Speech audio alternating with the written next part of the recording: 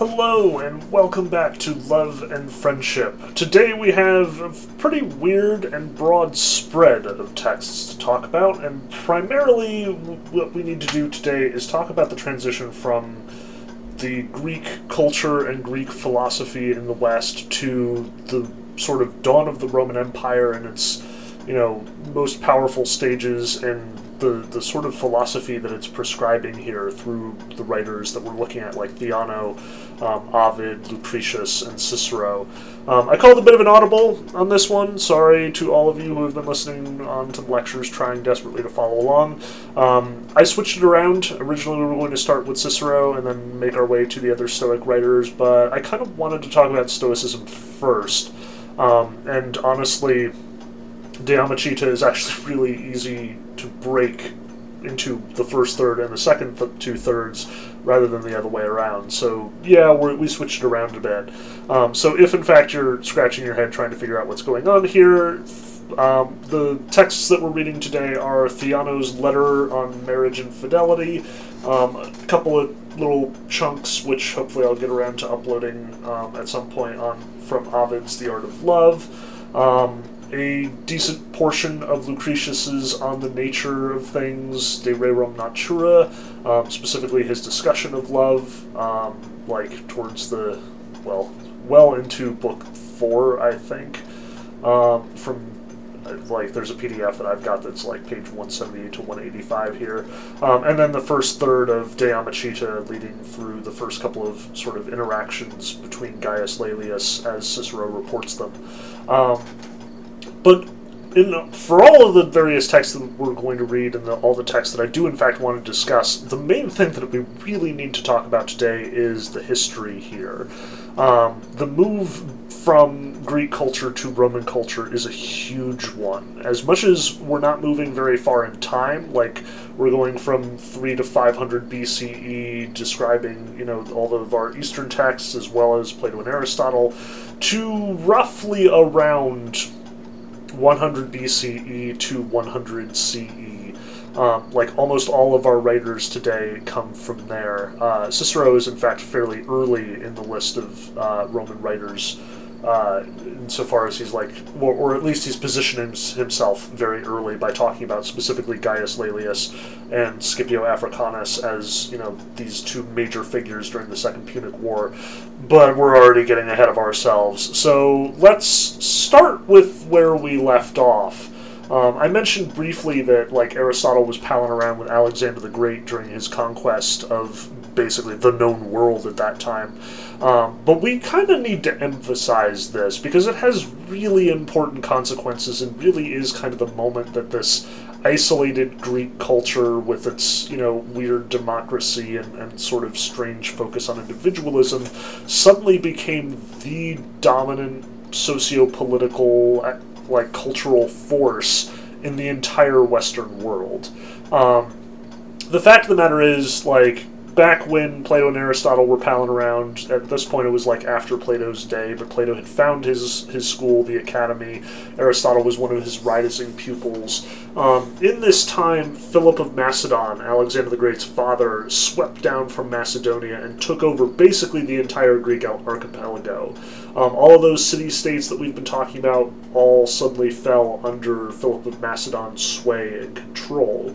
And following up on his father's great achievement, Alexander the Great carried this party even farther. He invaded, mainland Europe via Asia Minor, what we call Turkey today, swept through the Arabian Peninsula into Egypt, swept all the way east to the Indus River, the sort of into India, the subcontinent, and just took over everything in his way. He took over the entire Persian Empire as it stood and more. And to this day, I believe Alexander the Great is the greatest ancient empire for sheer distance and size that we will see until Genghis Khan. As much as the Roman Empire was a more stable structure and had more people in it than Alexander the Great's empire did, Alexander the Great just simply had more sheer land mass under his control when he died than any other, single emperor or conqueror, again, until Genghis Khan. And with this came a unification of cultures as well. According to legend, Alexander the Great slept with a copy of Homer's Iliad under his pillow. He traveled with Aristotle, and Aristotle served as his teacher and guide. He brought Greek culture to all of these disparate parts of the world, like as far east as India, as far south as Egypt, as far north as Asia Minor and Greece. Like, all of these, for this period in time, all spoke Greek, all had Greek culture sort of imposed upon them in some cases. They used the same, monetary system. They had the same bureaucratic government standing over it. As much as the duration of Alexander's empire is kind of weird, because Alexander himself, died very young. He conquered the entire world and then promptly, kicked it, and that was just all there was to it, which, leaves a burgeoning empire in a fairly strange position. In this case, Alexander's top generals all ended up sort of divvying up the empire into 4 little sections, and it was constant infighting between them, and it became this giant mess. But suffice it to say that his reach was significant and endured for a long time. There would be trade between as far east as India and as far west as Greece for centuries to come. And when the Romans sort of swept through and took over the entire ancient Mediterranean world, they took large swaths of Alexander's empire and left them primarily intact. They just kind of took it and kept it going the way that he had. It wasn't that big a deal to them. But what we really need to emphasize here is not so much the military advances or the technological advances that enabled him to perform this feat of military might, but again, this cultural influence that he has. It's significant, especially because we're going to talk about it later in, all of our Old Testament discussion from several weeks ago at this point. This also fell under the reign of Alexander the Great, the Promised Land, Israel, Palestine. That, Promised Land that was supposedly promised to Abraham, and which became this sort of center of this, strange and chosen people monotheistic religion that was kind of unusual in its right. This also fell under Alexander the Great's sway, and in fact, it's talked about in the Bible. In the book of Daniel especially, Daniel describes 4 regimes, 4 conquerors, after Israel is conquered by the Babylonians and all of the Israelites are carried off into exile. Importantly, Daniel characterizes it as, yes, the Babylonians are going to take us over, but then the Persians are going to sweep through and they're going to break us all out, and we're going to go back to home, and that's exactly what happened. Again, most scholars think that Daniel is writing after all of this has occurred, dating his work significantly later than tradition would account. But whether it is prophecy or history, either way, it's an interesting way of looking at it from the Palestinian or the Hebrews' perspective, that, here we were taken over by the Babylonians, which, we're really grumpy about, but then Cyrus the Great sweeps through with the Persians and created the Persian Empire. Yes, the very same Persian Empire that's going to fight the 300 Spartans at the Battle of Thermopylae. Only for the Hebrews, they're actually really excited about being conquered by the Persians, because the Persians are actually really chill about their religion and are totally on board with their religious freedom. Funny how the villains of one story become the heroes of another. Suffice it to say that for a while, the Hebrews enjoyed a certain amount of autonomy. They rebuilt the temple, they rebuilt Jerusalem, they lived in some kind of peace and harmony. And then Alexander the Great and the Greeks took over the place and wrecked up the place and insisted that they adopt the Greek gods, and the Hebrews, of course, remember, their God is one. They don't mess around with this stuff. They fight back badly, and there's a whole bunch of revolutions. It's this whole big thing, the Greek conquest of Palestine and their subsequent revolt. In fact, a lot of Jewish traditions, including Hanukkah, derive from this period of Jewish history, when the Maccabees, this sort of dynasty of kings and priests, fight back against the Greeks and successfully kick them out of Palestine just in time for the Romans to show up and take over the place and wreck it all up again. which we'll come back to because this will have major importance when we start talking about Christianity. But suffice it to say that, again, this sweeping change of the Greeks, this new conquest of the world, like, it changed everything for everybody in the ancient world. Many people were more than happy to welcome the Greeks into their cultures, into their areas. Like, again, Alexander the Great largely did not divert from the way that the Persians were running the show. He just sort of copy-pasted his government and bureaucracy directly onto what the Persians had been doing before. The generals who came after him are the ones who typically messed up things as much. Like, even the Jews do not seem too upset by Alexander himself showing up, but when his generals who are taking over the place, or who are in control of the place later, the Ptolemaics, start imposing their beliefs and convictions on them, imposing their culture, insisting that they adopt their gods, that's when things come to a boiling point. But again, for our purposes, it's important to note, everybody is speaking the same language right now at this moment. This is the foundation moment of Western culture. This is why we study the ancient Greek myths and the ancient Greek philosophy, as opposed to the Romans or the Persians or Zoroastrianism or the Egyptian pantheon or whatever. Because Alexander the Great very much won the ancient world and unified it under this one banner, under this one ideological framework. That ideological framework became the dominant one for many generations to come. Now, obviously, this is not the end of the story. Like I said, the Romans show up literally 100 or 200 years later, and they take over the place, and they turn it into their own. Now, their conquest is not nearly as wide-ranging as Alexander's was. Like I said, Alexander the Great, his primary conquests were eastward, through the Arabian Peninsula into, what Persia typically was. We're talking about, like, everything from, like, Iran to Afghanistan, all the way out to India. Like, the Romans were never interested in going that far. They never even tried. That was not their goal. The Romans very much built their empire around the Mediterranean Sea. And we should also mention that the Romans were not just they didn't just, like, magically show up after Alexander the Great and then take over the place. Like, the empire of the Romans was a fairly new development, and now we're getting into semantic distinctions. Rome as a city-state, compared to, like, Athens as a city-state or Sparta as a city-state, it had been around for a long time.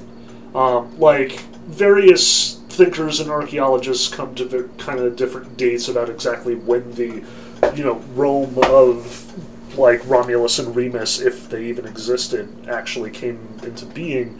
But we're probably looking at something like 700, 600 BCE at the latest, which means they were around at the same time as Athens and Sparta were getting around, at the same time as the Greeks were getting around. They were a power in Italy the same way that any of those city-states that we talked about in Greece would have been a power in Greece.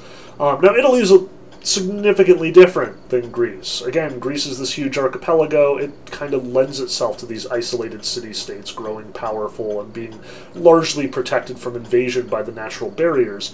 Italy is something else entirely. Like, it has some pretty rough terrain for sure, but everybody is kind of bunched up against each other, and there was a lot more fighting on the continent, or, like, on the actual peninsula of Italy. And as a consequence, the Romans became very warlike very quickly. And this is the key distinction here. This is the thing to remember about all of Roman culture, especially in the sort of early half before the emperors show up. The Romans were very militaristic, very sort of philosophically inclined towards militarism. And their attitudes, as much as they inherit a lot of their philosophy and their culture and even the same sort of gods from the Greeks, though admittedly with different names and distinctly Roman spin to them, at the same time, like, typically all of the individuality that was emphasized by Athens gets sort of subjugated by, again, this sort of corporate communal mentality that Rome before all. This idea that, all of its citizens are serving the state and its glory. And this is significant for a number of reasons, because, again, the history of Rome is not one monolithic story. Like, we talk about Athens in its golden age and, kind of ignore the fact that it spent a lot of time fighting off tyrants or being conquered or, getting wiped out by the Spartans in the Peloponnesian War, getting overcome by Philip of Macedon and his son, during Hellenism. For the Romans, it's similarly complicated, but it's significantly more talked about. Largely because Roman culture sort of endured and continued during this time. So Roman history can sort of be logically divided into, let's call it, 4 phases. The first phase is kind of the prehistoric Rome. Rome before any historians had sat down and started recording things. Rome before sort of the glorious moments of its empire. Rome before culture had really pervaded it and turned it into as much a cultural powerhouse as it was a military and sort of like powerhouse. And that was the age of the kings. Many, many years ago, like most Roman writers sort of refer to this, apocryphic time when the kings ran the show. And, they point especially to the founders, Romulus and Remus, who were, according to legend, 2 brothers who, were, like, cast out of their house by a usurper, sent down the river, and, like, adopted by a she-wolf who suckled them at her teats, and they, like, grew up wild, and then apparently decided to found this city on the 7 hills of Rome. Romulus and Remus were twin brothers. They apparently fought for some reason. Again, stories kind of vary. There's this great story that apparently, like, Romulus was like, I'm going to build this wall around my city, and I'm going to call it Rome, and anyone who jumps over this wall will answer to me. And apparently, like, Remus jumped over the wall, and Romulus just, like, slew him on the spot and was like, ha-ha, I told you. And apparently this is, like, awesome, and the Romans love this. This is, again, probably apocryphal, but it is significant to notice that Rome did have this period of history that is largely before the historians really know what they're doing with it. So you've got, like, historians like Polybius specifically writing about the Punic Wars, or Livy trying to get back to this period and kind of failing. There's a lot of lore, a lot of myth, a lot of storytelling behind the origins of Rome in its kingly days, but it wasn't nearly as influential. Rome really started to expand after it had changed its government from this monarchy to a republic.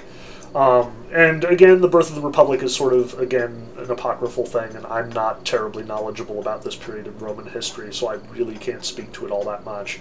But what I will say is that this is largely considered by the Romans to be the height of its significance, I say very carefully. The thing about studying ancient Rome is that you always have to deal with Rome's own self-image. Like, it's a huge part of understanding Roman history.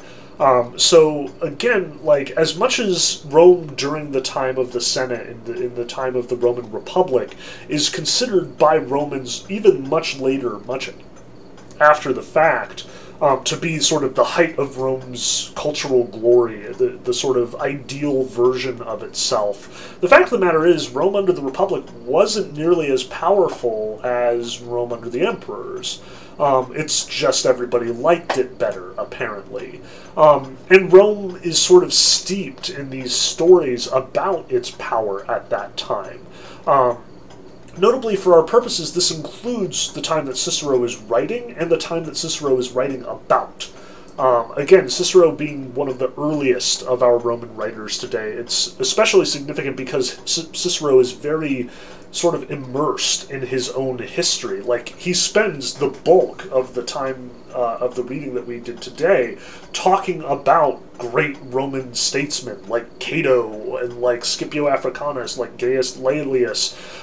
He's just throwing these names around left and right, and they probably threw you for a loop. Most of them I don't know. But at the same time, notice that he refers to these guys with the utmost respect, that these are household names in the Roman Empire. These are the great men who, founded this city, who made it what it is today, who fought great battles, who accomplished great things. This is the world that Cicero inhabits, and this is not atypical of the way that the Romans talk about themselves. Like, they talk about their grand statesmen the way that we in America talk about George Washington or Thomas Jefferson or, Alexander Hamilton or any of those sort of larger-than-life figures that we've adopted as our forefathers. When we talk about the Founding Fathers, we do so with this kind of bated breath. The Romans, if anything, thought even higher of their founders. And again, this history is more recent. Us talking about the Founding Fathers, we're talking about something that's like 230, 250 years old.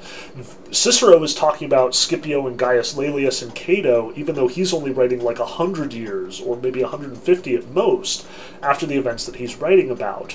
But he could even go back further and name even more important Roman figures, name other important senators and tribunes and generals, things like that. Now, importantly for our purposes, and sort of to set the stage for what exactly Cicero is doing here, we need to talk about what Rome was up to during the Republic, and why exactly he's so worked up about this. The specific history that he's pointing to is the Second Punic War, which is one of the greatest and most glorious Roman conquests in Roman history, but also one of the times when Rome was at its most threatened. There had been a First Punic War. P.S. All the Punic Wars are wars where Rome is fighting against Carthage. Throughout the Republic, Rome and Carthage are like mortal enemies, and, Carthage is considered like Rome's greatest threat, Rome's greatest rival, Rome's greatest enemy. Carthage, for those of you who are at least a little bit geographically inclined, if you imagine the Mediterranean Sea with Italy, sticking like a boot right out into the middle of the sea there, with Greece over on the east hanging out by Asia Minor, Carthage is almost due south of Italy. Like, it is on the African continent, which we should remember. Africa is going to be a major part of Roman holdings throughout its sort of imperial identity. And it's going to be really important in the classes to come to remember that Africa is actually a huge part of, burgeoning Christian culture and things like that. Carthage is where we would identify Tunisia today. That's usually where it's placed. There's that little nub of land that sticks out from the rest of northern Africa. That's typically where Carthage is assumed to have been, and where the archaeological sites have found stuff. So they're actually really close together. It's a straight shot by sea from Rome to Carthage. That's why the two threaten each other so much. Rome, again, is positioned right on the Mediterranean Sea, right smack in the middle here, which makes it ideally suited to empire building. And the Romans do. They expand throughout the Italian peninsula into, the sort of Mediterranean coast on Western and Eastern Europe. They take over Greece. They take over, the Iberian Peninsula, Spain. They, try and get inroads onto Africa, and they are constantly being rebuffed by the Carthaginians. Even their Spanish conquests are usually against the Carthaginians. The Carthaginians are building an empire at the same time that the Romans are, and at the end of the day, what's going on here is a race to build a stronger empire. The one that will prevail against the other one will be the future of the Mediterranean world. If the Second Punic War had gone differently, we might not be talking about great Greek philosophers. We might be talking about great Phoenician or Carthaginian philosophers instead. That could have been the way that this broke. That said, obviously Greece was kind of an important part of it either way, but that's, again, some sort of historical speculation that we have neither the time nor the ability to get into. For our purposes, what's significant is the Second Punic War. So after the First Punic War, Carthage and Rome went to their separate corners and sulked for a while. But the Second Punic War is when all the super awesome generals start showing up, and Rome starts sort of hero-worshipping the people who are involved in fighting back against this threat. So the Second Punic War is, again, Carthage versus Rome. There's some more empire building. nerves are fraying. The Romans are trying to get back onto Spain, and Carthage is constantly pushing them back. And finally, it breaks it out into all-out war. Weirdly, the first move on this one is actually going to be the Carthaginians. This is the famous move by Hannibal, the great Carthaginian general. He takes all of his armies and all of his elephants and lands on Western Europe, and then crosses the Alps with his mighty army of elephants and troops and the whole thing. Like, Hannibal marched elephants over the Alps, guys. This is like some of the most exciting, crazy war nonsense in the entire ancient world. He finally makes it to Italy, and he is running the Romans ragged. He is terrifying them. This is as close as Rome has come to being sacked in many, many years, and they know they're not going to survive. Like, Carthage has been fighting with Rome for too long. This is their last chance. Like, everything comes down to this. And the first general to sort of match wits with Hannibal, and everybody acknowledges, like, Hannibal is this brilliant general. He is absolutely running circles around Rome's various generals and military tacticians. Like, he is embarrassing the Romans over and over and over again with his brilliant statesmanship, his brilliant tactics. Finally, the guy who actually manages to sort of stop Hannibal is this great Roman general called Fabius, using his famous Fabian strategy, which is basically to never fight. Like, the entire Fabian plan is, we're just going to, wage little skirmishes here and there, pick off his troops here and there, but we're going to wage a war of attrition. And every time Hannibal seeks open combat, Fabius is going to retreat. And then he's going to wait for a better time to strike. And this works. Like, it's actually brilliant. It annoys the Romans so much because they consider this so unmanly, and this is not the way that Romans do battle. Like, Romans stand in their lines and they fight and they kill everything and nothing survives because the Romans are blessed by the gods, and Jupiter and Mars stand watch over them, and like, there's nothing that can get in their way.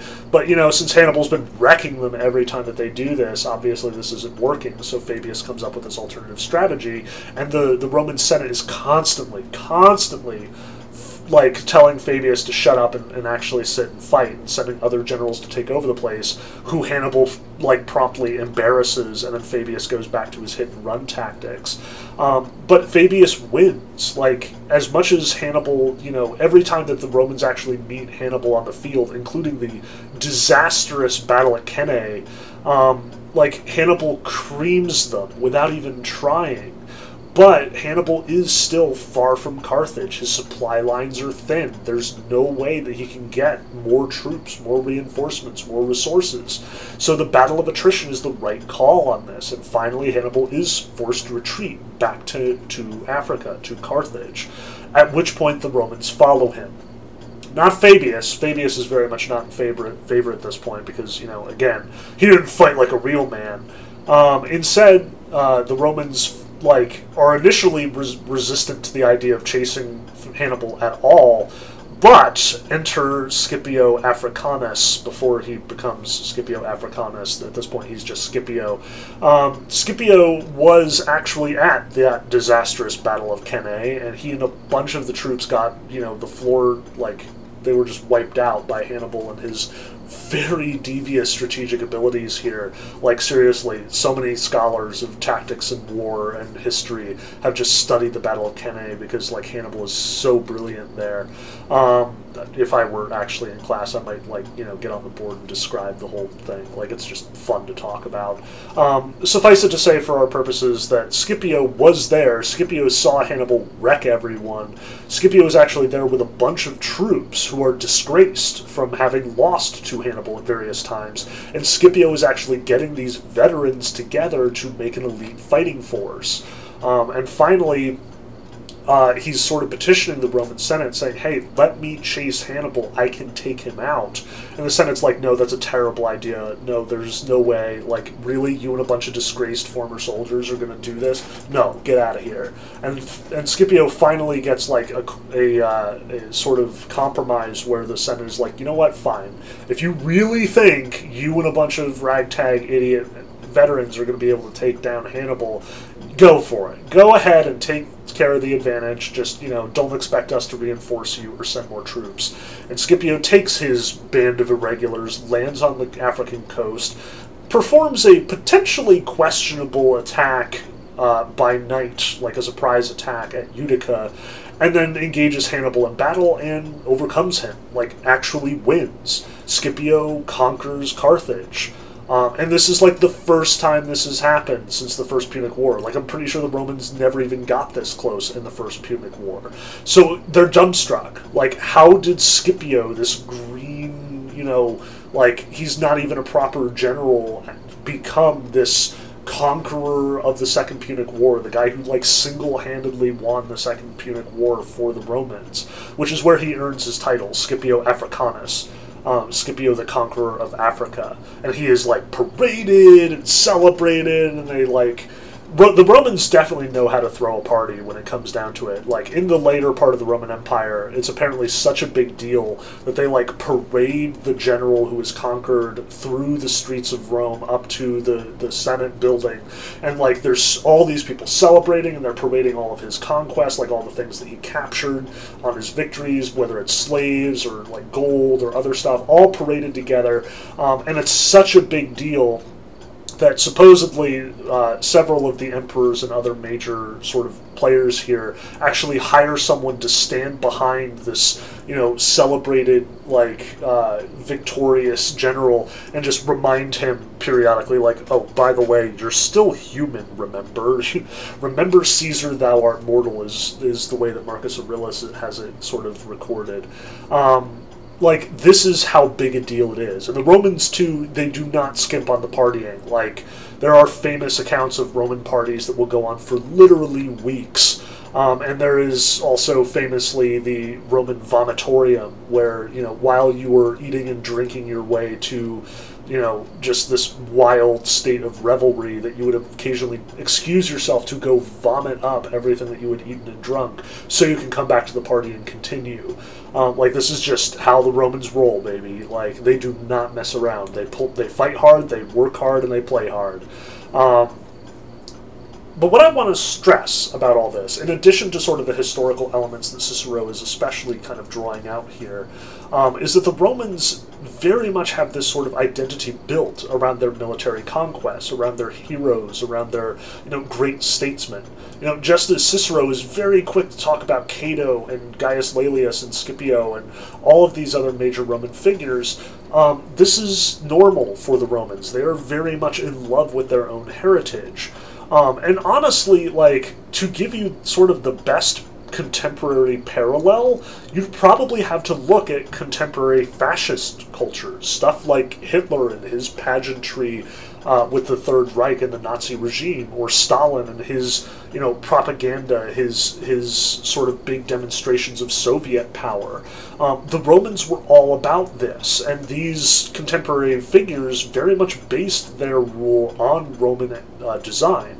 Like, even Hitler, where he talks about the Third Reich being this sort of, the third great age of German conquest and accomplishment. The First Reich he's talking about is Rome. Like, he sees himself as a direct inheritor of Roman success. And fascist models in the 20th century typically are based on Roman models of how to sort of govern the people and how to sort of demonstrate their own prowess and political power. You would not be wrong to see this as tyranny, to see this as a sort of cult of the culture, like a military cult, or even a death cult in some cases. As much as we typically imagine ancient Rome as being this, bastion of civilization, as this critical foundation for Western culture, and very much like every government for the next 2,000 years is going to point to Rome as sort of its justification for being, which we'll talk about in the weeks to come. As much as that is the case, Rome kinda sucked. As much as, we've talked about, like, the problems that Athenian democracy had, and Aristotle had his whole conversation about, like, the good and bad kinds of government, Rome had its problems. And Rome's successes were very much trumpeted over its failures. Like, we'll get to this in a little bit. But again, I want to stress that this is the Republic of Rome. This is still before Julius Caesar and company. The Republic is considered sort of the high watermark in Roman accomplishment, largely because, on the one hand, it did have these great military figures, these heroes of virtue and power who, were able to accomplish these great feats of strategy and these great feats of overcoming and endurance. Like Scipio is regarded so highly, not because he just beat all these people up, but because he was perceived as having all of the great Roman virtues, patience and endurance. For all of what I've said about the Romans knowing how to party and having a good time, also the Romans tended to frown upon indulgence. They were kind of skeptical of riches and did not typically admire people who sort of flaunted wealth and power. Instead, the proper Roman regime was very Spartan in its construct. Like, you were supposed to, as a Roman citizen, train carefully and rigorously, not give yourself over to too much booze or too much pleasure, but instead sort of harden your body and resist temptation, resist indulgence, practice temperance, as Aristotle would call it. And this is especially significant for us, because out of, on the one hand, we've sort of been talking about the Roman political system and its history, but we can't really go forward talking about this without also talking about Greece's influence on Rome, which is another really complex kind of thing here. Because remember, the Romans are all about their national pride. They absolutely think that the Roman way is the best way, and they, can point to their triumphs over Hannibal or their triumphs over Carthage as evidence that the gods favor the Roman way of life. Shortly after the Second Punic Wars, I believe, the Romans do take over Greece. Like, they just wipe the place out. They include it as part of their empire, and this is part of the reason why Greek culture is so influential on Rome, but also because, the Romans themselves recognize that they come from Greek-adjacent stock. Like that story about Romulus and Remus, both Romulus and Remus are considered to be part of the line of Aeneas, one of the last of the great Trojan sons of Priam, and therefore the inheritor of Troy's glory. On the one hand, Rome sees itself as being a specifically Italian, specifically Latin entity. On the other hand, they see themselves as inheriting their glory and their accomplishments from Troy in the Iliad and the Odyssey. Just as the Greeks sort of overcame Troy, the Romans kind of see the Greeks as their rivals, especially once they've successfully put the Carthaginians to bed in the Third Punic War. So you'll notice that Cicero is kind of really reluctant to praise the Greeks. 3 times in this section he talks about the Greek who was admired by the oracle at Delphi, or who was called the wisest man in Athens by the oracle at Delphi. And as we talked about, this is obviously Socrates that he's referring to, but notice that Cicero never refers to him by name. It's just like reading Harry Potter, where it's like, he who must not be named. Like, Socrates is apparently he who must not be named. Every time that Cicero is like, well, there was that really smart guy, Socrates, and he said this really smart thing, he will always immediately qualify this by saying, but, Cato's smarter, and really, who was this Socrates asshole anyway? What did he really do? Multiple times throughout on Friendship, Cicero is sort of quick to mention, there are all those philosophers in Greece who just have apparently nothing better to do than just sit around and talk about abstractions all day. And Gaius Laelius in Cicero's voice and Cicero himself are very quick to point out, but we Romans are practical. We don't care about high-minded ideals. We're not interested in some ideal form. We're interested in what is here and now. What can we touch? What can we, interact with? We don't care about these ideal people that play Plato and Aristotle are talking about. We want to see like real people. What do people actually behave like? So we're not gonna, we're not gonna pay attention to some model of what a person should look like. No, let's look at these people who really were great, our Catos and our Scipios.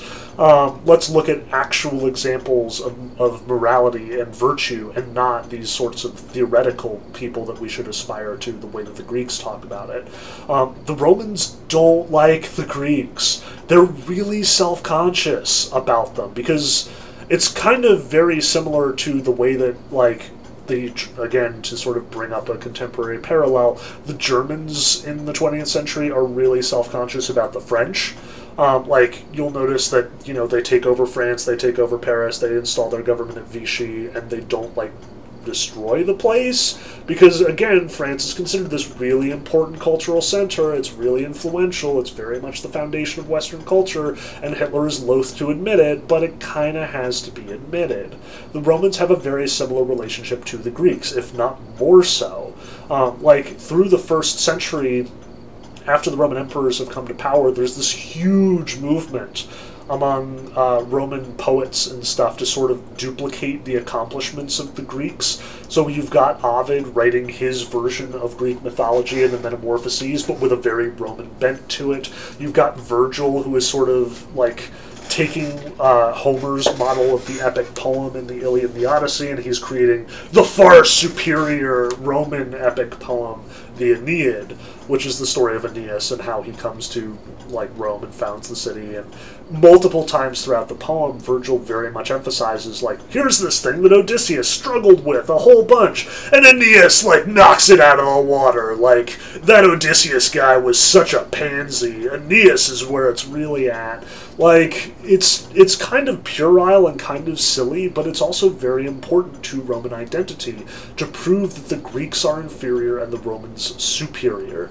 That even though every, like, rich, noble Roman citizen has a Greek tutor probably educating his children the same way that the Greek philosophers and sophists were educating Greek children, 300-400 years ago, like, the Romans have to distance themselves. Well, yes, that's because they're conquered, and they're slaves, and it's okay, because Romans will always prevail over Greeks, because Greeks suck. Like, it's weird to see in writing, but it's very important to our understanding of how this works. The Romans are very much indebted to the Greeks for many of their cultural accomplishments. Like, even in ancient Rome, throughout the first several centuries, like, up to, like, 2nd, 3rd century AD and beyond, Greek is still the primary language of trade in the Roman Empire. Like, as much as the Romans are like, no, we've got to kick this out and make it Latin, it just doesn't take.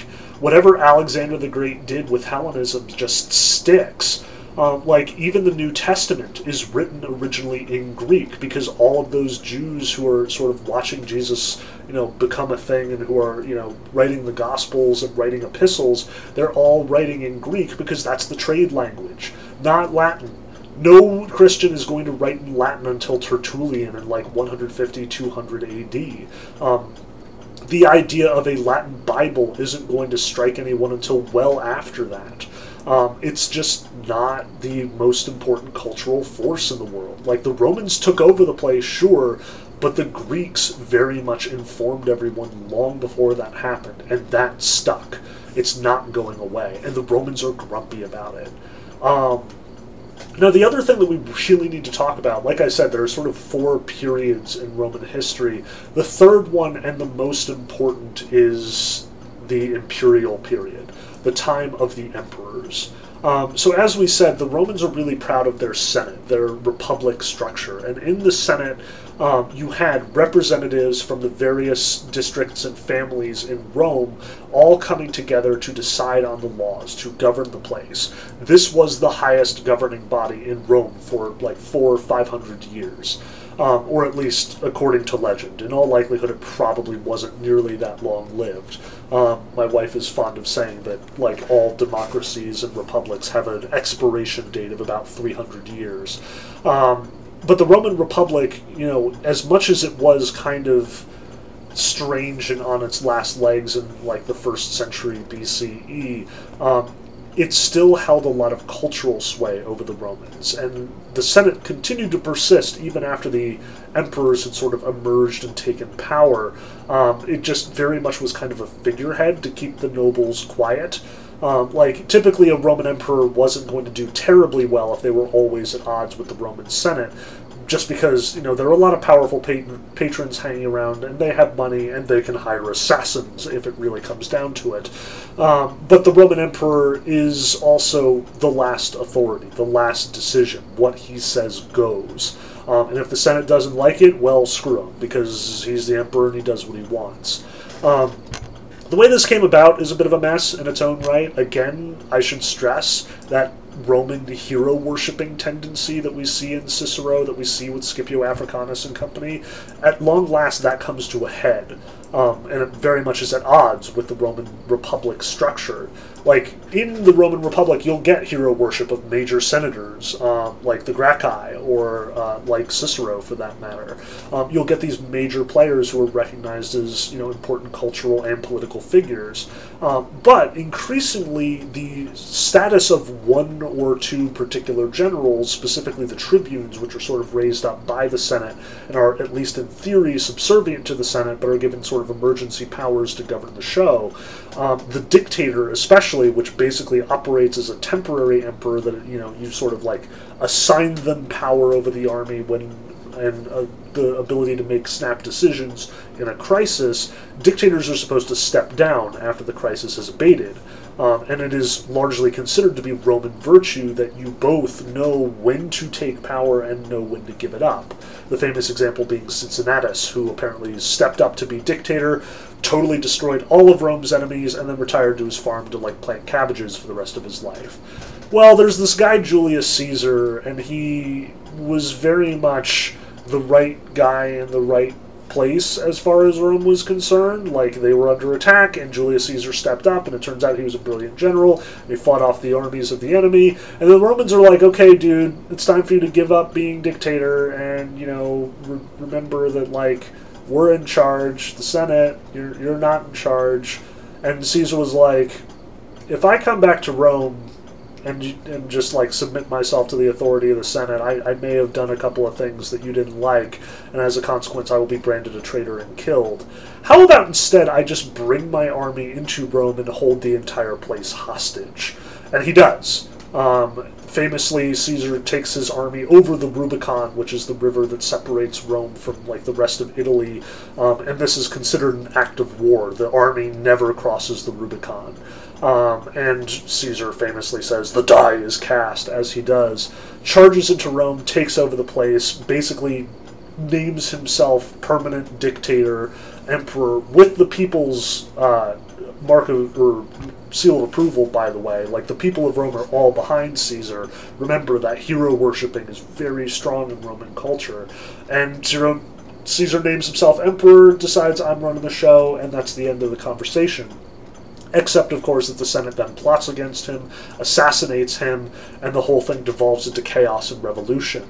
Eventually, Augustus, Caesar's, cousin, picks up the slack. There's some question about whether or not the emperor is going to still be a thing, and if so, who it's going to be. For a while, it seems like Mark Antony is going to get it, but he's also mixed up with this Cleopatra woman, as we talked about in the extra history videos.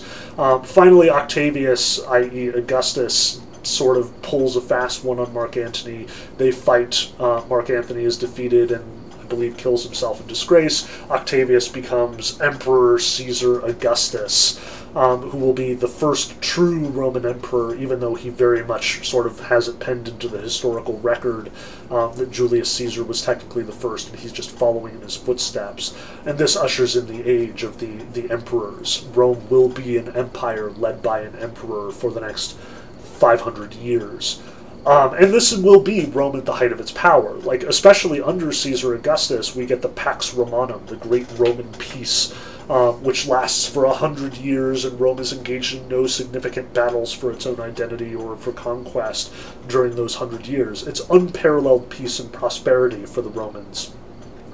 It also ends, and then the rest of the imperial rule is going to be a giant mess of squabbling and fighting and emperors trying to kill each other and the usual sort of nonsense anytime that power this significant gets concentrated in one place.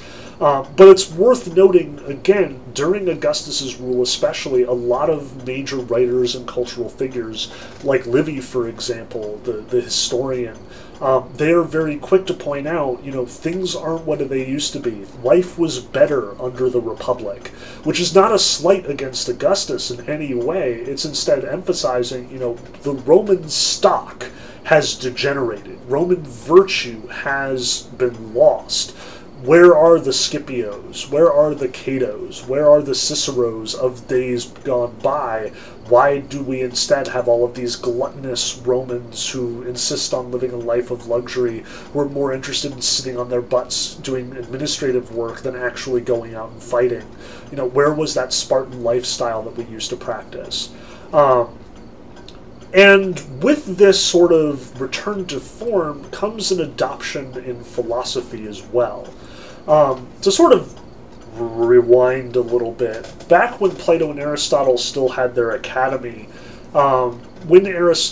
Plato very much left the academy in Aristotle's hands, and Aristotle ran the academy until his death. After Aristotle, though, philosophy in Greece changed significantly. It broke, it fractured. There wasn't just one sort of ideology that was dominant anymore.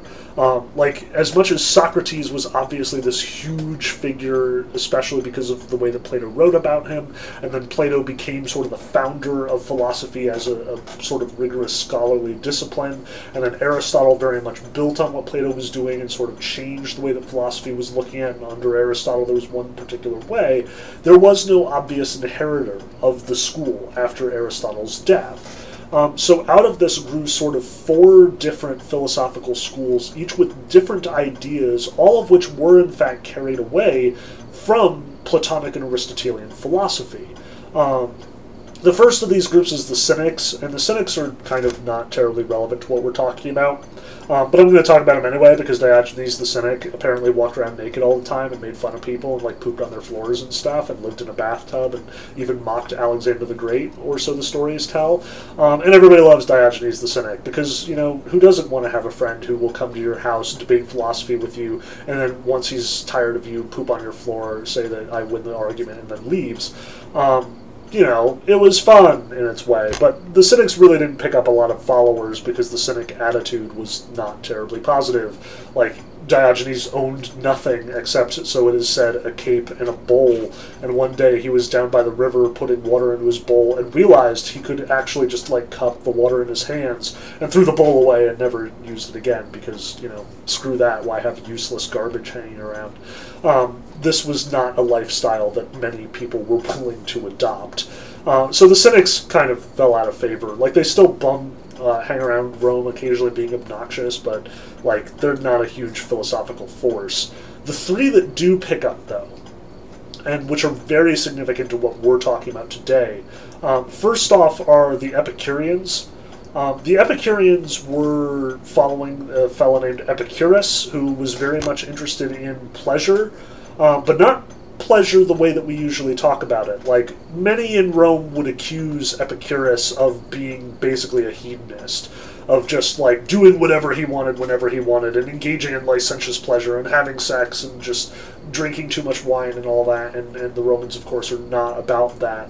Epicurus himself, when he defended himself, was way more moderate. He seemed to think that true pleasure involved studying philosophy, searching for wisdom, actually practicing scholarly pursuits, and also practicing temperance and care. Indulgence was not what Epicurus was about. He thought that indulgence led to less pleasure than careful moderation, which is something that most of the ancient cultures would typically agree with. So Epicurus kind of doesn't get a fair shake here. But the really important one that we need to talk about here is Stoicism. Stoicism kind of evolved as a response to Epicureanism, and while its origins are definitely in Greek philosophy, it is absolutely 100% picked up by the Romans, and the Romans love Stoicism. And most of the Roman thinkers that we're reading today, Ovid being the obvious exception, are Stoics, or at least informed by the Stoics. Cicero is almost certainly informed by the Stoics. You'll notice that he has that moment where, as Gaius Laelius, he's talking about the recent death of Scipio Africanus, and he has that line about, the philosophers might wish that I said otherwise, but I was in fact truly grieved at the death of my friend.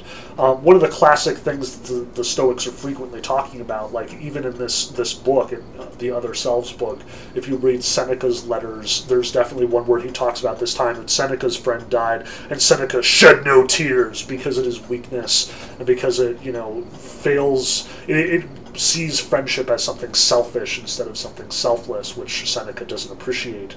The Stoics in general did not appreciate grief. They did not like emotional reactions of any kind. Stoic philosophy prescribed stoicism, restraint, temperance, a sort of calm rationality in the face of emotional outbursts and stuff like that. And you can definitely see how all of these different philosophical schools derive from Platonic and Aristotelian philosophy. When Epicurus is talking about pleasure and goodness, he's definitely cribbing from Aristotle's Nicomachean Ethics, Aristotle's discussion of happiness, Aristotle's discussion of friendship. Likewise, the Stoics are very much taking the same sort of lessons from Plato and Aristotle. They're all about Plato's discussion in the Phaedo of how worldly pleasures are only temporary and should therefore be sort of ignored or avoided in favor of mental pleasures, eternal pleasures, things like seeking out the ideal forms. Though the Stoics don't necessarily believe in the ideal forms, you'll notice that Cicero is a little ambiguous on the subject of immortality, though it seems that both Gaius Laelius and Scipio Africanus believe in an immortal soul, again, following he who will not be named, that philosopher who the Oracle at Delphi says was the wisest of all philosophers. It was Socrates. As much as that's a part of their philosophy, it's not as core to their philosophy. Stoicism argues that you will be happiest when you are temperate. And it's hard not to see the connection to Buddhism here. We literally just talked about in our last lecture, Buddhism and Buddhism's Four Noble Truths, where they are, life is suffering, and the only way to avoid suffering is to avoid attachment, avoid connection with others. The Stoics would almost certainly agree. The difference, though, is that the Stoics do put a high premium on friendship, as we can see from Cicero here and from Seneca elsewhere. The Stoics believe that, the unified operations of various groups of people, like friends, like philosophers, like people of similar minds, will actually yield a greater benefit to both the state, like Rome specifically in this case, but also to oneself. You are benefited by practicing restraint. You become a better person by practicing temperance, by practicing prudence, by practicing this practical wisdom. But again, notice how Cicero slants this. For many of the Greek Stoics, this is all theoretical. It is all sort of highfalutin, pie-in-the-sky idealism, or sort of reference to the ideal forms. And Greek philosophy will continue to evolve. The Stoic philosophers here will give way to the Neoplatonists in the centuries to come, which we'll talk about when we get to Augustine. And they will very much be a more direct line to Plato and Aristotle and their assumptions about, there being this sort of secondary immortal world that people inhabit, or at least interact with. The Romans, on the other hand, Stoicism is very much connected to their civic identity. Remember, the Romans are militaristic. They believe in, carefully training themselves to be able to do without food or do without pleasure for long periods of time while they're on the march, while the military is going about their battles. Stoicism, therefore, especially in the wake of the imperial moments in Rome. It's prevalent for sure during the latter part of the Republic era, but it becomes way more significant in the age of the emperors. it's very much this kind of civic responsibility. I give up my pleasure in order that Rome may thrive. And this becomes a patriotism thing as well. Like, you'll see various writers like Livy saying, all those Romans who aren't practicing Stoics, who are in fact, indulging in too much wine or in too much fine food or in women or whatever, they are un-Roman. They are bringing down the empire. They are destroying the proud heritage that Rome once was and represented. Now, the fourth school that we should mention, mostly because Cicero is definitely picking on it here in De Amicita, is the skeptics, or the academics. Called that because, well, they also had the name Peripatetics, which they were called that because they would, walk around while talking. Peripatetic means to, just be it's like the walkers. These were the folks who actually did, in fact, inherit the academy, hence why they're called the academics as well. But they're called the skeptics because of what they believe and what they profess. Namely, they are typically skeptical. They do not want to sort of accept the kind of highfalutin Platonic systematizing or Aristotelian, huge philosophical, structure. Instead, they're more in the line of the Socrates of early Platonic dialogues, questioning things, insisting that we don't know what we think we know, arguing that we need to recognize the limitations of our thought.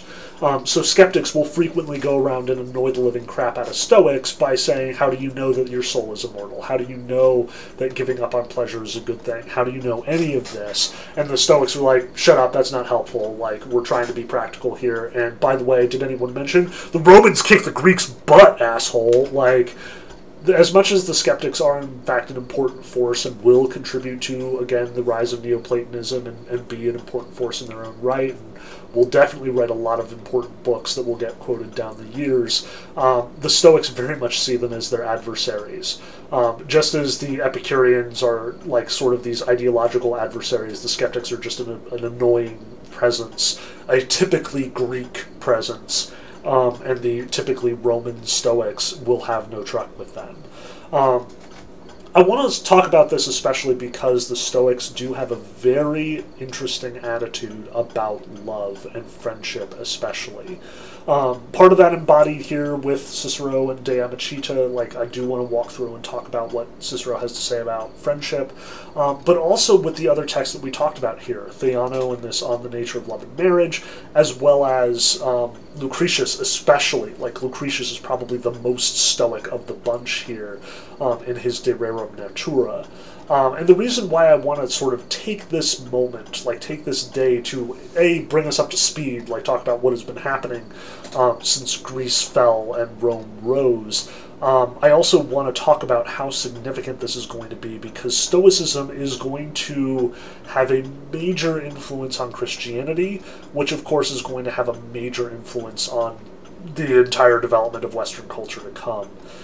So as much as I do want to sort of talk about De Amicita, I'm going to kind of focus on that less, because we can always go back to it in our next discussion. So we will save that for last, even though it is the earliest of the texts and arguably the most important for our purposes. But again, we'll focus on it more next time. For now, I want to look at the other three texts. And I want to sort of look at them especially from the light that is sort of given us by this discussion of history, as well as the extra history videos on Cleopatra. There's a lot going on here, and we really do need to understand exactly what the Stoic mindset is all about. So first off, I want to talk kind of weirdly about the videos. Namely, how Cleopatra is presented and portrayed through this sort of Roman telling itself its own history thing. Again, Cleopatra arrives on the scene, is a major player in Egypt at this very pivotal moment in Roman history. In this interregnum, when Julius Caesar has been killed and, the emperorship is very much up in the air and nobody knows who the next emperor is going to be or if there will be one at all.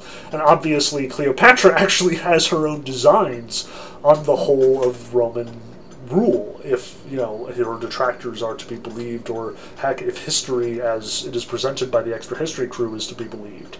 I kind of suspect that Cleopatra never had, designs on actually becoming a Roman emperor in her own right. She was too smart for that.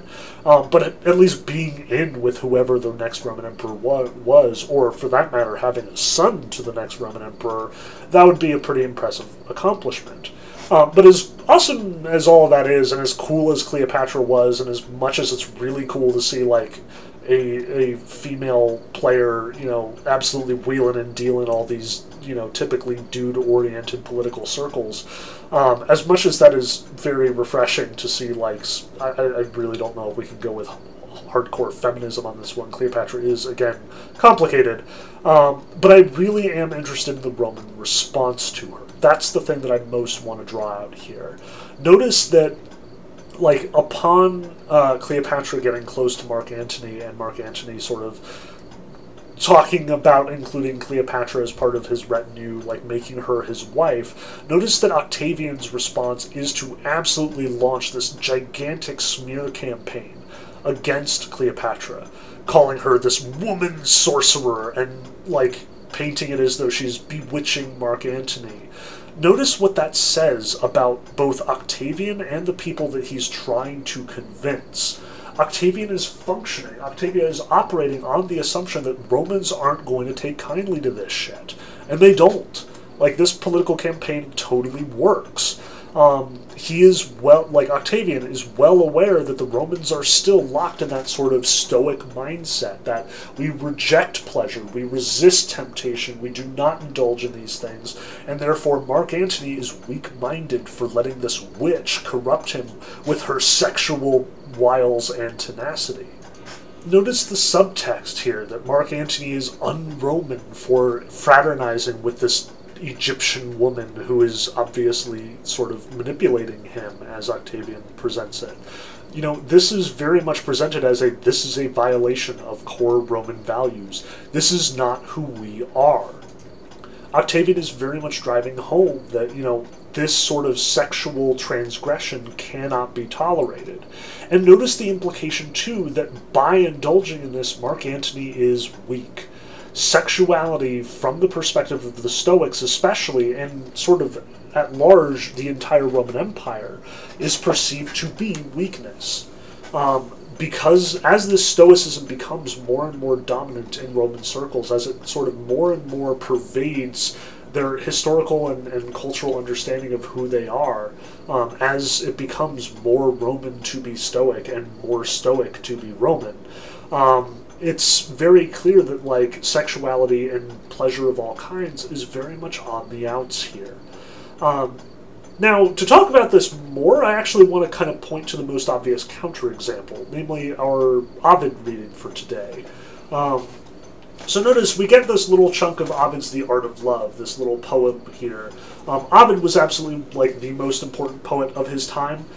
He was living between 50 BCE and 50 AD, so he was very much here at the exact same time. He was the major Roman poet as Augustus was sort of ascending into power and consolidating the imperial throne, making it into the institution that would last for literally hundreds of years to come.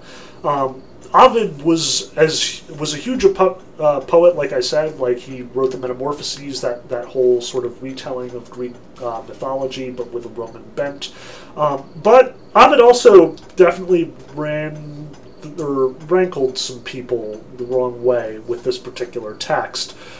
You'll notice, again, we've got this passage, The Art of Love, and this is a totally different attitude from what we've seen from the Stoics. And it's worth talking about, because I think it is actually more typically vanilla Roman, in a sense. As much as I've been stressing Romans are Stoics, and Stoicism lends itself to Roman values, there is something kind of artificial about that it is sort of it's kind of similar to the way that, patriotism in America has been kind of co-opted by certain values.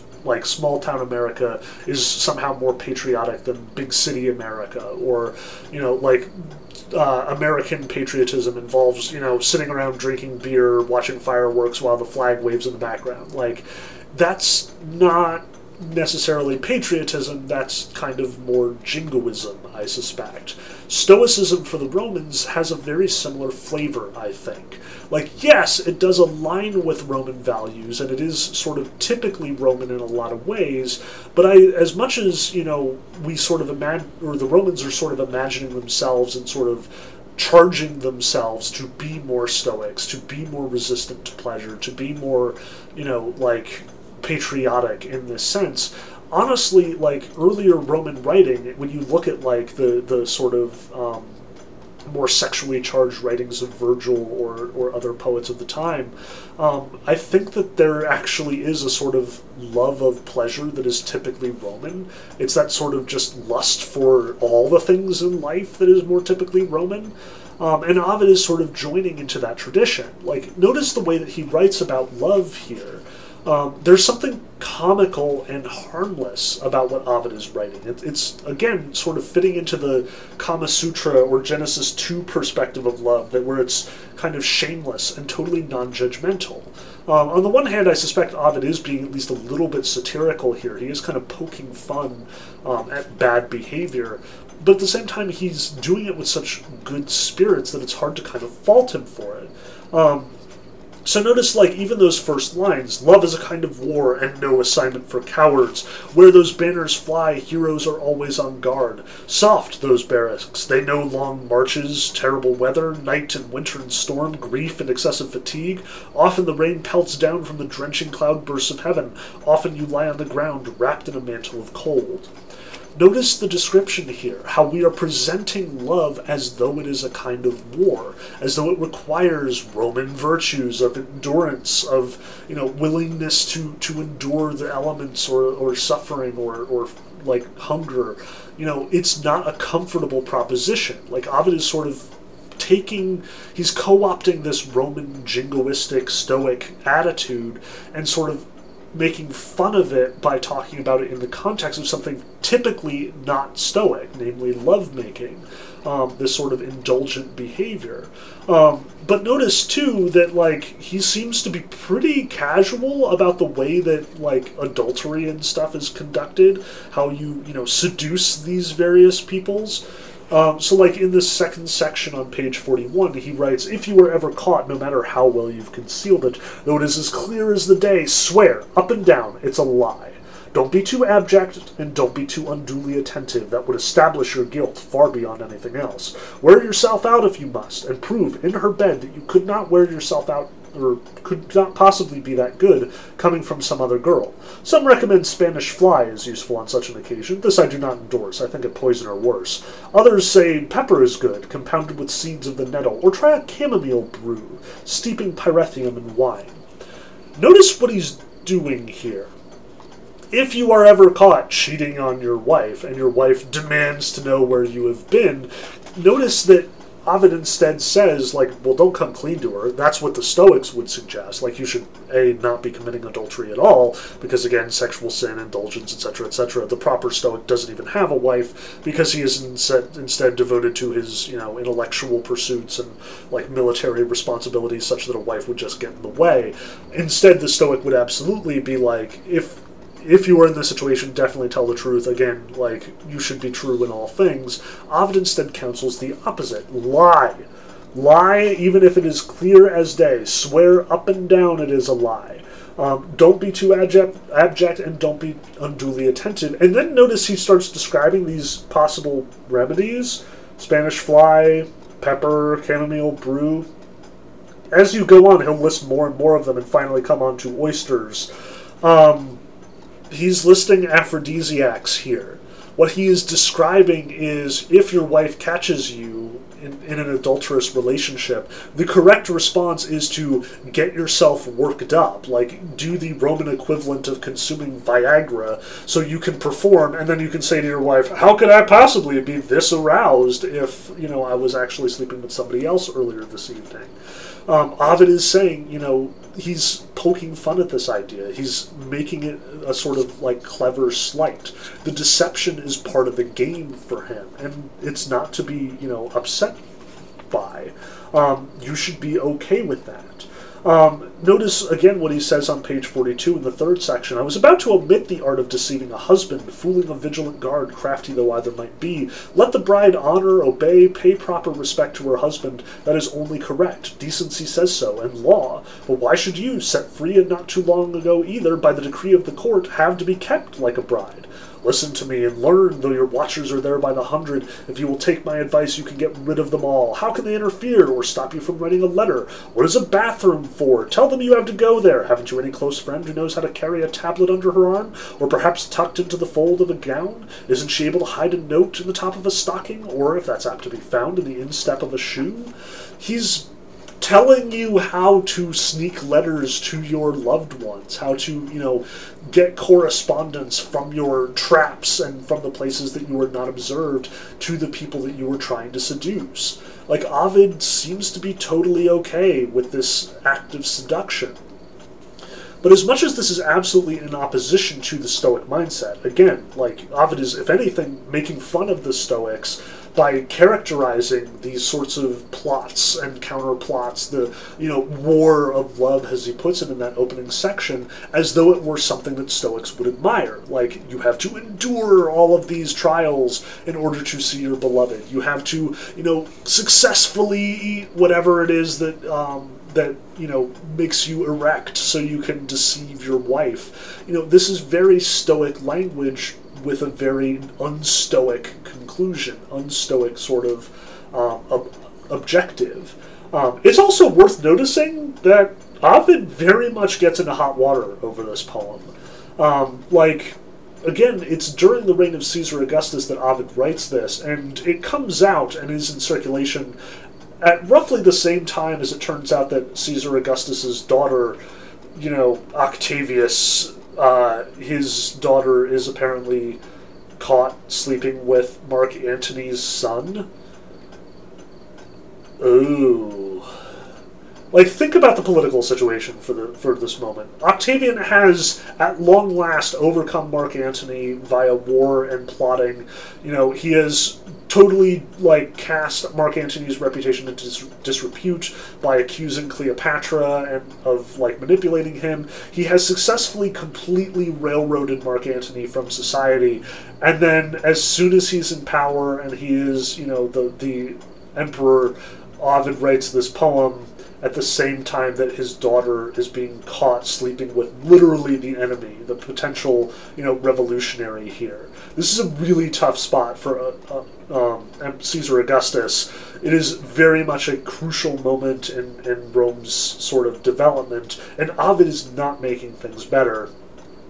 Scholars still kind of disagree about exactly why Ovid got exiled, but it is generally considered that this poem certainly did not help the situation. But what's more, I want to kind of point to the political situation, the political climate at this moment, because it's kind of interesting to see how all of these things are interacting. Again, notice that Augustus is in this really difficult spot. He is very much trying to, say that Rome is still what it used to be. Yes, you have emperors now. I am the authority. I am, the highest authority, and Augustus will even institute this policy where emperors upon their death will be turned into gods. This is a huge move. It's going to require a lot of, politicking to get across. And at the same time, you've got guys like Livy who are coming out of here thinking, oh, why can't we be Romans like we used to be? Why can't we practice Stoicism? Augustus is very much making a show here of rejecting Ovid's kind of Roman virtues in favor of Stoic virtues. Again, kind of artificially, I think. Augustus is leaning into the sort of jingoistic Roman attitudes at the time. And I want to kind of point this out because, again, as much as we're talking here about the philosophy of love, and we're looking at sort of love as it's discussed throughout history, at the same time, you'll remember from Foucault that Foucault frequently talks about the discussion of love and sexuality explicitly as being tools of power.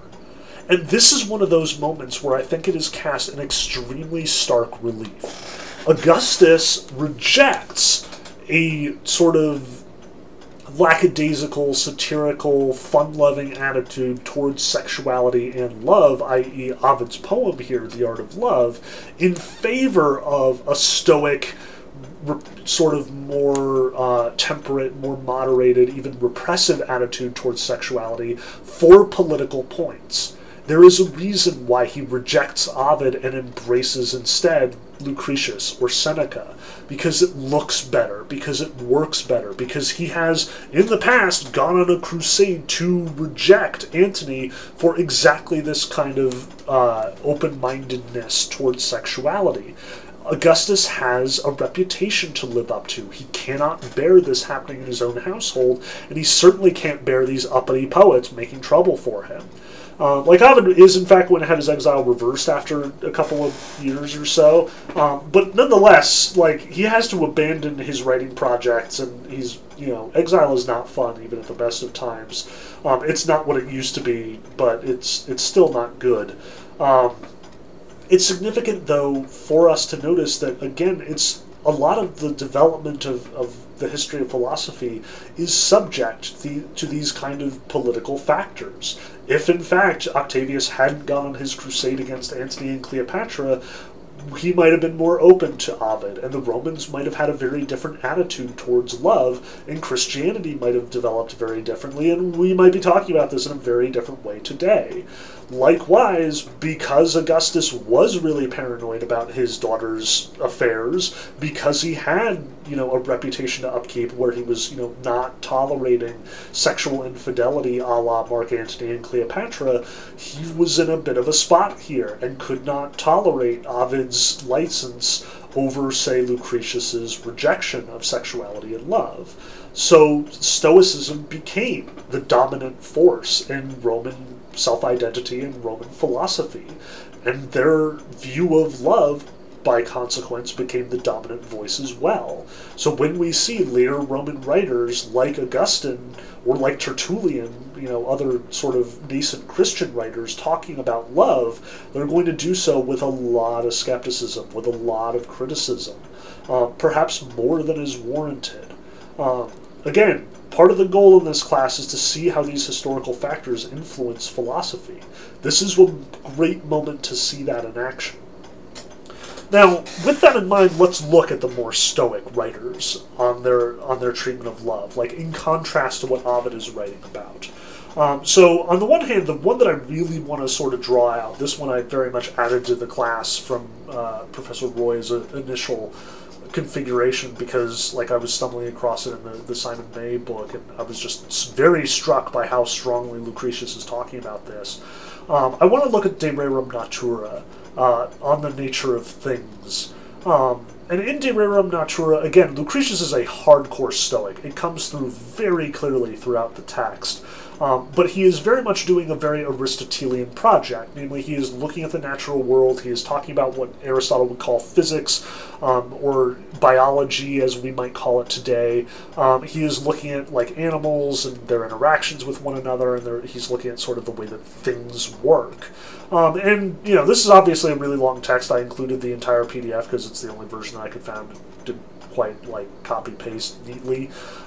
We are dealing with not any of the other things that he talks about. Again, if you look at the chapter titles here, we're dealing with the ultimate constitution of the universe, motion and forms of the atoms, the soul and its nature, typically Aristotelian physics kind of things. But then here in Book 4, we're talking about psychology, sensation, thought, and what is essentially the mind. We are doing on the soul stuff, which again, this was an incredibly important text for Aristotle and the Aristotelian canon, so it makes sense that Lucretius would get around to it. But notice what Lucretius has to say about love here on page 178 and following. There is stirred in us that seed whereof we spoke before, when first the age of manhood strengthens our limbs. So, seed, puberty. It's very clear what we're talking about here. For one cause moves and rouses one thing, a different cause another. From man, only the influence of man stirs human seed, and as soon as it has been aroused, bursting forth, it makes its way from out the whole body, through the limbs and frame, coming together into fixed places, and straightway rouses at last the natural parts of the body, and there arises the desire to seek that body by which the mind is smitten with love. So, this is obviously very wrong from a biological standpoint. Like, no, the seed does not, in fact, infest all of the parts of the body when one is aroused. Though, hormones could, I guess, allegorically or analogically be described to be doing this. I don't know. I am not a biologist. I do get the sense that this is not right, though. But notice what he goes on to say. Notice that it is, the mind is smitten with love. It is struck by love. It is sort of affected by love. It is a passive sort of relationship. But he gets even more sort of vivid with his description here. For as a rule, all men fall towards the wound, and the blood spurts out in that direction whence we are struck by the blow, and, if it is near at hand, the red stream reaches our foe. Thus, then, he who receives a blow from the darts of Venus, whoe'er it be who wounds him, inclines to that whereby he is smitten, for an unspoken desire foretells the pleasure to come. Notice the description here. Love is a blow, a wound. We are struck, smitten by the darts of Venus. And we still use this language to some degree today, like love struck or falling in love, both indicate this kind of, mortal vulnerability, this kind of, oops, and now I'm stuck in this situation. Lucretius is probably not coining these ideas, although it certainly does seem to be an interesting parallel, and I'd be keen to sort of investigate further. The Greeks have similar ideas, so again, he's not pioneering it, but it's very prevalent here. But notice that Lucretius is very much emphasizing the sort of debilitating quality of love. So on the one hand, he is talking about it as though it is sweet, and if it, it's like, it makes you feel good and it invigorates you, but at the same time, it's dangerous. He goes on, this pleasure is Venus for us, from it comes Cupid, our name for love. From it, first of all, that drop of Venus' sweetness has trickled into our heart, and chilly care has followed after. For if the object of your love is away, yet images of her are at hand, her loved name is present to your ears. But it is best to flee those images, scare away from you what feeds your love, and to turn your mind some other way, and vent your passion on other objects, and not to keep it set once for all on the love of one, and thereby store up for yourself care and certain pain. For the sore gains strength and festers by feeding, and day by day the madness grows, and the misery becomes heavier, until you dissipate the first wounds by new blows, and heal them while still fresh, wandering after some wanton, or else can turn the movements of the mind elsewhere. Notice the description here. Madness and misery and wounds by new blows, and venting your passion on other objects. Like, flee these images, scare away from you what feeds your love. Lucretius is very clearly suggesting, prescribing to us, do not follow love where it wants you to go. It is dangerous. It will drive you to distraction. It will make you crazy. It will hurt you, and you will suffer, and you will be in pain. And while your one wound heals, new wounds will spring forth. This is not healthy. And this is very much the Stoic attitude here. Again, the Stoics are all about sort of restraining yourself, protecting yourself from these passions in order to prevent yourself from being caught up in this. Now again, the parallels to Buddhism seem really clear here. It's very obvious that the same sort of motivation, the same sort of logic, pain is caused by being in love, Buddha tells us, therefore do not make connections, do not allow yourself to become vulnerable. Lucretius is saying virtually the same thing here. And now there's not a whole lot of evidence that Buddhism in any of its forms wandered over into Greece and the Western world. But remember that Alexander the Great did make it all the way to India. It is entirely possible. Buddhism would have been in its infancy at the same time as Alexander the Great is palling around doing his Hellenism thing. it's possible that Buddhism in some form or another got picked up by the Greeks, and then eventually by the Romans. It's not beyond the pale. At the very least, the influences that brought about Buddhism are certainly something that affected the soldiers marching with Alexander as they founded new homes, as they settled down in the various parts of the empire. It wouldn't be totally impossible to imagine that Buddhism and Hinduism have some influence on Stoicism, especially because they do come to a lot of the same conclusions, especially because a lot of the warnings are very similar. Like, it's pretty obvious. You could definitely draw the parallels between this and the Dhammapada. Like, it's there. I wouldn't draw a direct connection. I'm definitely not knowledgeable enough to know, like, who, if anyone, would make that connection, or, how plausible that is. But I think that it's definitely worth noticing that, like the Buddhists, the Stoics are very much against making connections because of the way that that makes you vulnerable, makes you, potentially not yourself. Now, the difference here is that the Stoics seem to have a much higher, premium on freedom. Cicero is obviously in favor of friendship, very much in favor of friendship, to the point that he's saying that, nothing is worth doing without friendship. It's the highest pleasure of all things. And while I suspect Cicero of doing a little bit of rhetorical, grandioseness here, he may not, he's doing more oratory than philosophy, and he may very well just be talking this stuff up, rather than actually arguing for its significance. I think it's worth noticing that the Stoics, as a rule, do value friends, but in a sort of Aristotelian sense, with this idea that, you are both practicing virtue in parallel, and therefore improving your circumstances, recognizing each other's virtues. This is a friendship, a relationship that sort of keens the soul, makes it sharper instead of duller. So what Lucretius is describing here is a passion that overwhelms you. Friendship is a passion that makes you colder, if that makes sense. Friendship makes you more of who you are, and that's why the Stoics value it, and that's why the Romans value it. Which is why I suspect that this is very much more a Roman thing than a Stoic thing, as far as Cicero is concerned. But again, notice the way that Lucretius is specifically getting down on love all over the place. Passage after passage, he's emphasizing, anyone who shuns the fruits of Venus will, choose the joys which bring no pain, but pleasure does all of these things, makes you lovesick. The passion of lovers is constantly, taking over their bodies. He's talking about it from this biological perspective, we're, infected with love. And therefore it is to be avoided. It is too dangerous. It is wrong. Even, at its best form, on page 181, he's saying, and these ills are found that in love that is true and fully prosperous, but when love is crossed and hopeless, there are ills which you might detect even with closed eyes, ills without number, so that it is better to be on the watch beforehand, even as I have taught you, and to beware that you not be entrapped.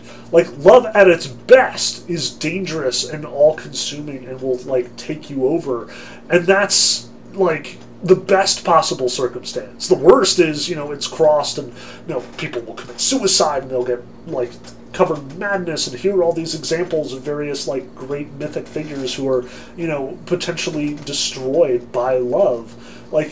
Following the Greek notions that, love leads people to do some really dangerous, stupid things, the way that Plato and Aristotle talk about it, the way that everybody understands, Helen, the most beautiful woman ever, brought ruin to the Greeks and to the Trojans. The Romans and the Stoics especially very much buy into this, very much believe this, very much agree with this. Lucretius is the poster child for love is dangerous and therefore avoid it. Now, Lucretius is not just limiting this to just love either. A lot of De Re Natura is very much devoted towards sort of rejecting the physical world altogether, which may very well be another parallel that we could draw to Buddhism, although I suspect it's in a very different means here. Again, Lucretius is sort of emphasizing this in the same way that Plato is talking about these sort of ideal forms, this higher reality that we should engage in rather than getting caught up in, the sensory, world that we interact with. Just as we talked about the allegory of the cave, where what you see in your day-to-day life are just shadows, and really what you should search for, the ideal forms, which have so much more reality.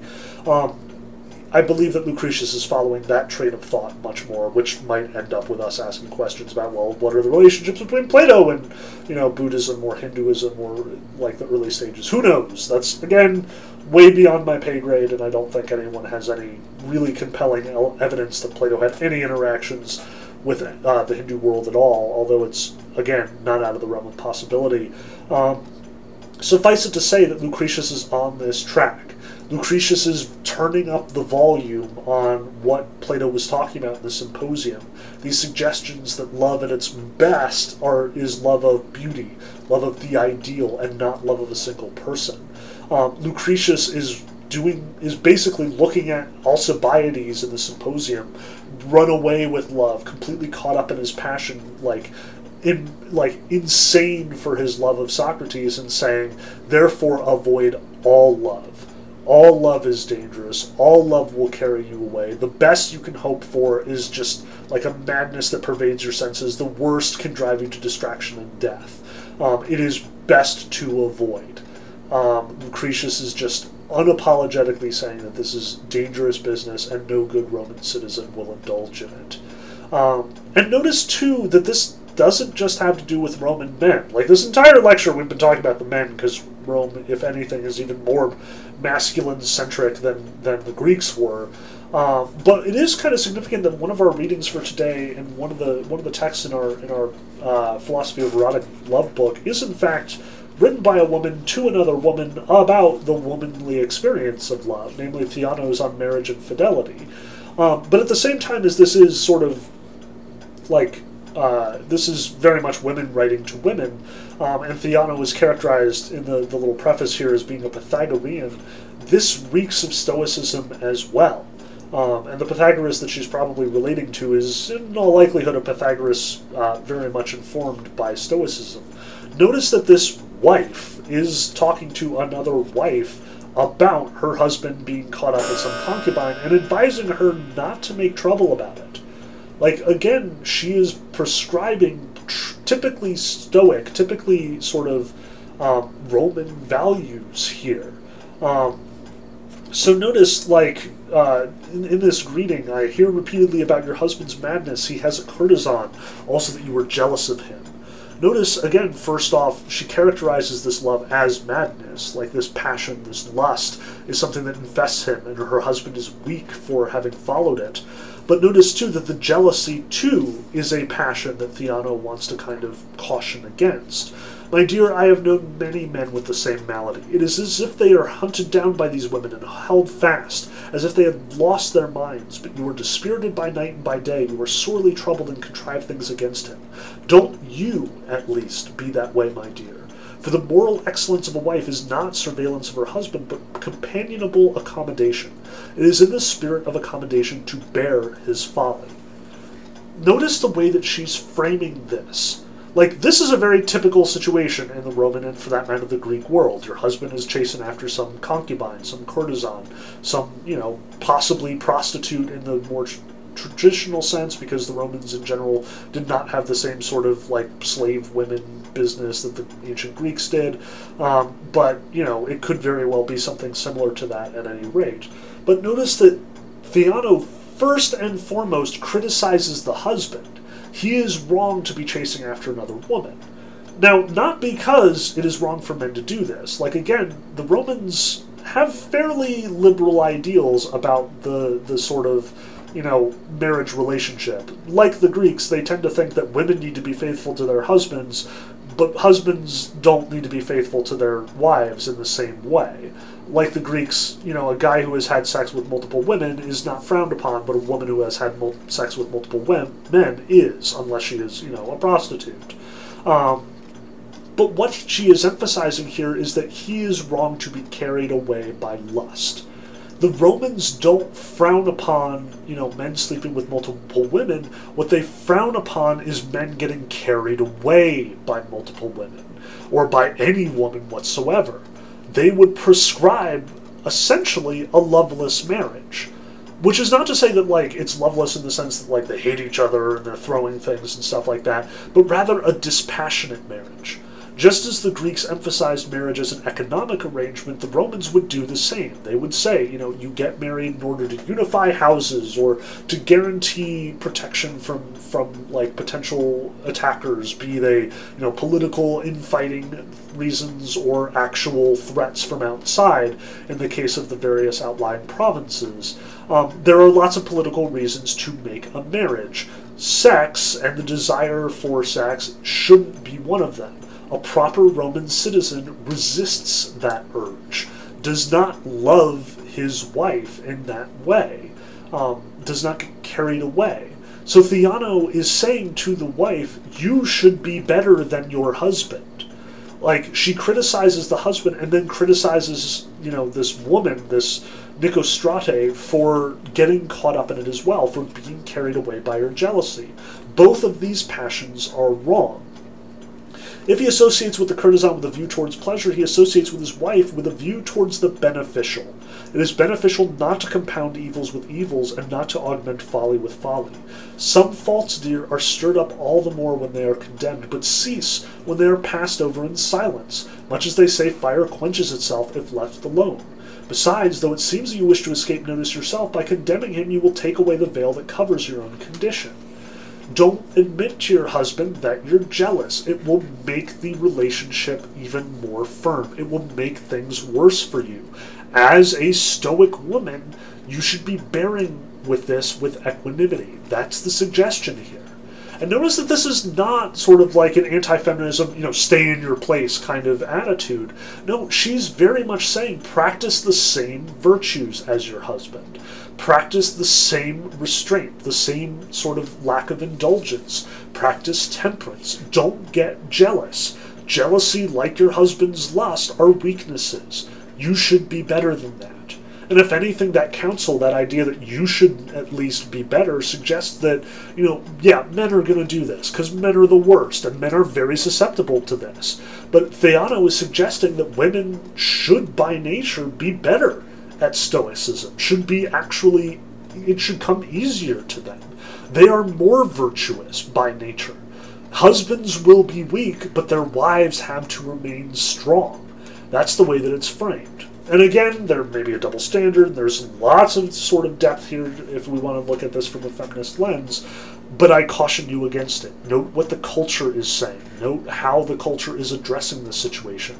Given their bad situation, here is a woman talking to another woman, talking about how to practice the same virtue that the men are practicing, and what's more, how to be better than their men at it. There's a lot of practical advice here as well, too. Notice that she advises against picking a fight with this woman because a woman without shame can be a very dangerous enemy. Notice that she is, absolutely against her divorcing her husband because of all the practical considerations there, between the battles and reproaches and it'll spoil her situation. She'll be poor and on the street. All of that is bad news. Theano, as a typical Roman, as a typical Stoic, is eminently practical, not interested in their passions, and very much counsels them to temperance and moderation. Control yourself is what she tells her friend. And this is very much the attitude of all of the Romans in this time. This is the Stoic understanding of the world. This is what most Roman philosophers and thinkers are going to tell one another.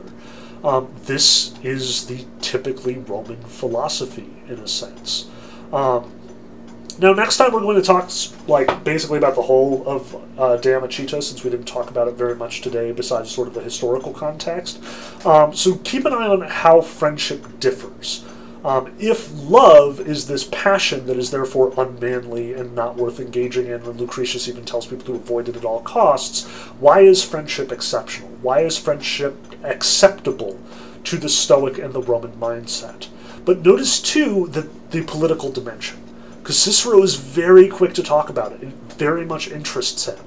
Just as we talked about with Aristotle, where a friendship can make or break a government, that it can overthrow tyrannies, and therefore tyrants are typically very suspicious of friendships, notice that the Romans have very similar ideas in mind, have very similar sort of acknowledgement of the potential power of a friendship in upturning the entire empire, either in the Republic age or in the Imperial age. And then going forward, this will obviously be super important as it factors into Christianity and the other things that we'll talk about. So read the rest of De Amicita for the next reading, and then for next week we'll also be tackling the New Testament. So there will be a handout for that as well. So in the meantime, I hope that this was illuminating, and I hope that you're thinking about how Stoicism relates to Eastern philosophy, and lots of food for thought in writing your response paper there. But again, keep in mind, this is just one more sort of story in the transition of love from what Plato and Aristotle were talking about to what we've got today. This is yet another sort of stone in the bridge here. So keep in mind, this is yet another attitude that we're going to run into and sort of have to contend with as future equations of love are being calculated. So happy reading, and I'll talk to you soon.